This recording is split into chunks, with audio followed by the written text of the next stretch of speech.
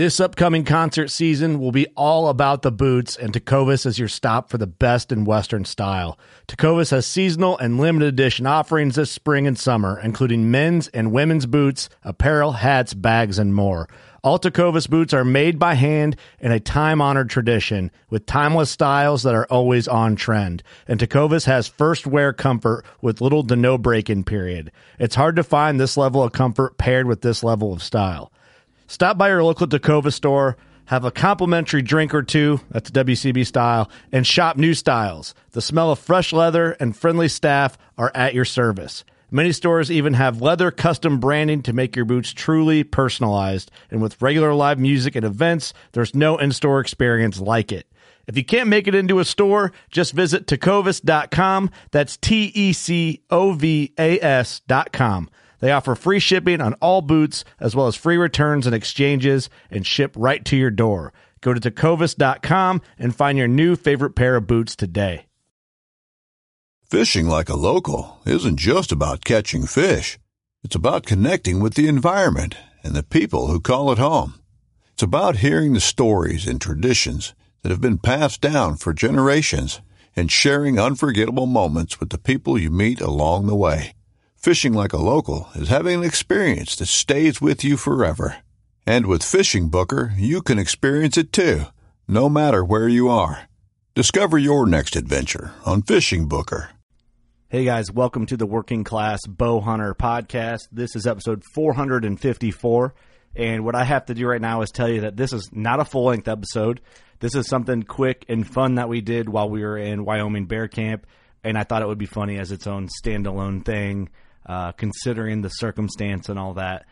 So it's quick, but just so you know, this week we have another full-length episode coming out, and I think the noteworthy thing for us as a podcast and moving forward and growing, this is the last time that I'm doing, well, in the studio officially, in my house studio. This is the last time I'm doing any official recordings. I might end up doing some stuff on the side here and there, just kind of in a pinch. But as of right now, the home studio for Working Class Bow Hunter, this is the last couple recordings that I'm doing. I'm only doing intros and stuff like that in them. Everything else, this week we move into the new studio and we have our first in-studio guest like 2 days after we move in, which is kind of stressful when you book it that way.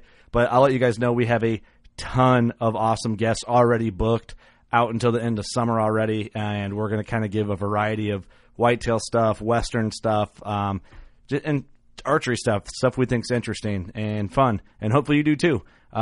We are booked up pretty far, but that doesn't mean that we can't try and squeeze something in here and there. So if there's someone that we haven't had on that you guys would like to hear, just let us know and we'll do our best to get them on. But I'm gonna get through this quickly and let you guys get to this episode. I think it was a ton of fun and pretty funny, kind of cruel.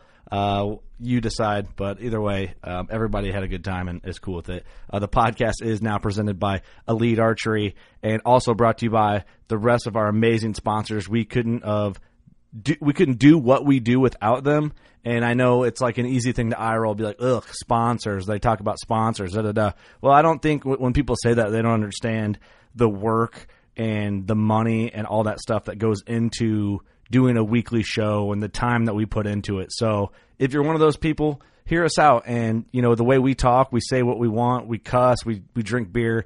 For these companies to support us even through that, and that just shows that they're about real hunters because we're real people. That's stuff that real people do. Not everybody's in this perfect box of fairy tale bow hunting like some of the hunting shows make it seem. I've been to ATA show and seen a lot of stuff. Trust me, people aren't like how they portray. But we are.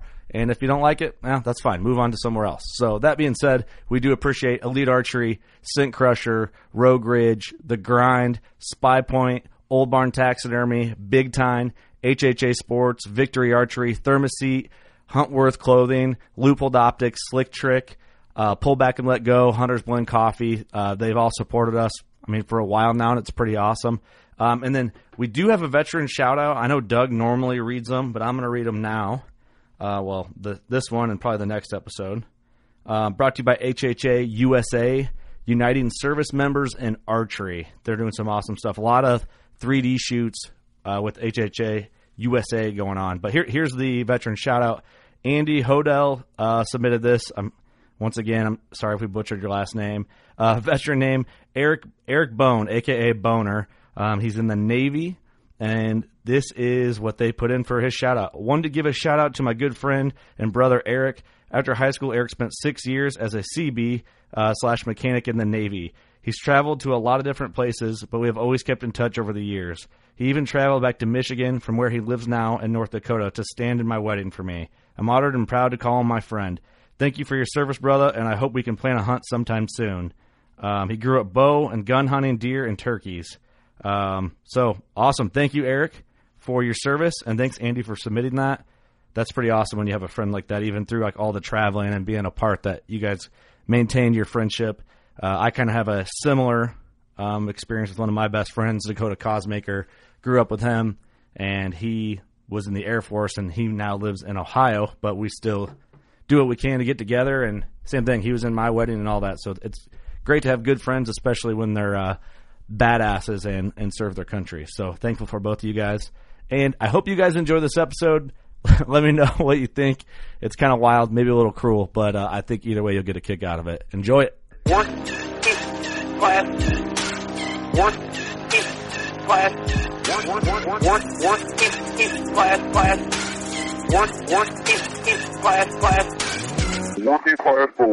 We are in Wyoming, in literally the middle of nowhere, podcasting again in a canvas wall tent, and we got some fun stories here.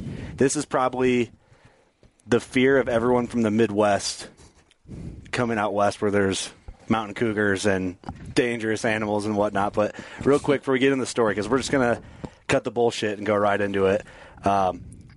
Everybody introduce themselves. We'll start with the man of the hour. Dustin Hain from Indiana. And you came out, booked this hunt through the podcast. Yep. If you listen to the other episodes we did, you've got that covered by now. We got the man himself. Trey Heiner, owner Double Diamond Outfitters. And then we got the second man himself. Kelby Heiner. So thanks for having us, guys. This is awesome. Good time as always. Let's just cut into it, because you guys showed up first and had been hunting here, and then Eric and I showed up a few days in. And last night we, at your expense, had a lot of fun laughing at you. Oh, yeah. But we also feel for you. But we figured this would be a funny story for the podcast. So just start from wherever you want to start from, and then we'll give you shit from there. Yeah. Well, I mean, it's one of those things, you know, not being from around here, walking around in the dark and woods that you've never been in. I can get kind of jumpy. I got startled by freaking gate reflectors and everything else this Right. week, you know. Right. But so I set up on the bait last night, and like third time I've been up there, and had mule deer walk right up behind me, you know, kind of catch you off guard. And Yeah. so it gets dark in the woods, and I start making my trip down, and I don't know, what is that? Probably like 2 miles back there or so. Yeah, a mile and a half. Yeah, I mean, it's enough of a hike, you know, but most of it's road. So I'm just walking down the road. I've just got this little green light on, you know, and I kind of get into a spot where there's a lot more trees, and the green light wasn't cutting it, so I turned on my bigger light. Mm-hmm. Next thing I know, I hear some crashing in the woods, takes off running, you know, it kind of sounded like an elk or something. Like you know. you jumped it or something like that? Yeah, spooked it. Well, the next thing I know, I have the shit scared out of me because I hear the real low growl of a cat. So after puckering real hard, you know, I took off running. Or, you know, I started moving quicker, you know, thinking I'm like, well, maybe I'll just like piss off and I'll just keep moving. Yeah. That wasn't the case, because then I get down the road a little farther, and I hear the growl again, and it's still kind of like right next to me. Like it's hanging with you as you're moving. Yeah, because like where I'm at, you know, it drops down to a valley on one side, and there's a ridge on the other. Right. You know, and it sounded like it was just kind of going down the ridge and was kind of following me. Yeah. So yeah. I pick up the pace a little faster, you know, and What kind of noise did it make? I'm not doing the noise, Well, damn it. We'll get to the noise here in a minute. So everyone's heard a mountain lion video or something, you know. I'm picturing you being like, you know, like you have a house cat and you got like that little squeaker toy on the thing. That's you at this point. Yeah. So it's like, so then I'm still moving, man, and then I heard it again, and it didn't sound like it was that far, so I may or may not have panicked and pulled out my gun and just popped a couple rounds and took off running. Just like warning shots, huh? Yeah, pretty much. Like I said last night, so man. You actually were like to the point where you're like, I have to shoot in the darkness to scare it off. I'm telling you, like, I've never had a feeling of like I was being hunted so bad in my life, you know. So it's like I take off running. I think I set a whole new land speed record coming down that cliff, you know. And I'm like I said last night, I don't think a Kenyan could have beat me down. You know, I would have raced a horse, a Kenyan, anybody. I didn't care. Yeah. I was freaking. By the time I got down, man, my legs were burning so bad. I had my pack on. I don't know if anything fell out. I just got out with it. Yeah. You know, because Brandon, the guide, was sitting in his truck down there waiting on me, and he's like, "What?" He's like, "Are you something going on?" You could tell I was kind of startled, you know, because I come down like through like a park camp, you know, and there's people sitting there. They're all staring at me as I'm like beelining across. How far this are field. they from you as you're running? Like how far? When I ran through like the middle of that, I'm probably only 60, 70 yards from like this camp. And so they're just watching this light just book through this field. Yeah, because I go down the road, and there's one spot that we always cut in on the like with the horses, and I think I hit like 3 steps on the way down. You know, just like bounced down and hit that big open field, and just because the road's at the end of that field, so I'm booking it, you know. And Brandon's like, "You all right?" You know, I was like, "Oh man," I started telling him. Of course, he's laughing, you know, instantly laughing. So I'm feeling like a jackass, you know. But bunch of Western guys making fun of the Flatlander. Oh yeah, and then so after you shot, because you shot 3 rounds. Yeah, it was kind of like I didn't mean to. It was more of like a panic shot, like kind of like a panic shot at that point, you know. So did you hear it after you shot? Yeah, twice. Still. So you're like enticing it at this point. Yeah, I don't know. It must have thought I looked pretty good or something. I don't know. But the last time I heard it growl, man, it was kind of off, like in the distance. So I don't know if like I startled it while I was like trying to like hunt something, and then it was just pissed at me because I ruined dinner. It just redirected its focus on you. But Brandon's like, "Man," he goes, "I could see your headlight." And then it disappeared. And I could see your headlight, and it disappeared. I'm like, "Yeah, let's turn around." I was like, I felt like something was following me after that, you know? Yeah. So, yeah, it was definitely interesting. So you legit were, like, scared for your life? Yeah, I mean, it startled me enough. I was like, yeah, I want to get out of here right now. You know? You got to give us, like, a sound. Like, because we're mostly Midwestern listeners. They're not going to know what a mountain cougar sounds like. I'm sure they could Google it. You got to give us like give us a sample. Oh no. What do they normally sound like? Kelby will give us like this. Yeah, pretty much. Just like that. That. Yeah, I mean, like I said, man, it was enough that when I hit that flat ground, man, I thought I was having a stage 5 clinger. My freaking heart was bracing so hard. So you heard that sound like exactly? Oh yeah, just like that. Yeah. It was right after whatever I spooked, man. It took off. Oh, my God. Dang. Pull your mic back up, Kelly. So it was just like that. That's what it sounded like? Yeah. No kidding. I heard that like 3 times before I shot. I guess I did like a shot for each time I heard it growl at me. Yeah. You know? I guess the big question is about us, Kelby. How close are the bullets to you? Hey, different direction. Oh, yeah. Yeah, it was you walking around up there, wasn't it? Yeah. I love that. Oh, so shit. It was actually Kelby up there messing with him. Yeah. Oh, God. I had a heart attack, man. Oh, I know. So I went up there. I waited for like 30 minutes as you're coming down. Seen your light come through the tree, so I just went over and under my horse, ran it up into the trees, and I started growling there, and I seen you stop and look, and you started picking up the pace. I ran up there, and I didn't know 100% you were going to shoot, but I was like 90% sure, so I bailed over the backside of the ridge, got behind the tree, and I did it again, and there came bullets. Just oh, God. And then I looked down, and I just see this light streak just hauling butt. Oh, you asshole. So I was on the ridge. I was hauling butt. I went to the top on a horse. Oh, you were on the horse? Yeah, I was on the horse the whole time. So that's what I heard. Yeah, that's what I heard. And I'm running up to the top of the ridge. I'm on a high lope. When I get to the edge and got really steep. I bail off my horse mid-stride, and I'm running my horse downhill, trying to beat back to the trailer.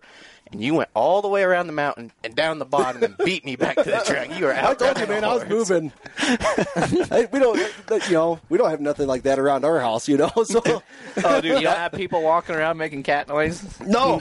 The best part is I'm going through the campground. I was running my horse up there. It was getting dark. I didn't want to beat you out, or you beat me out.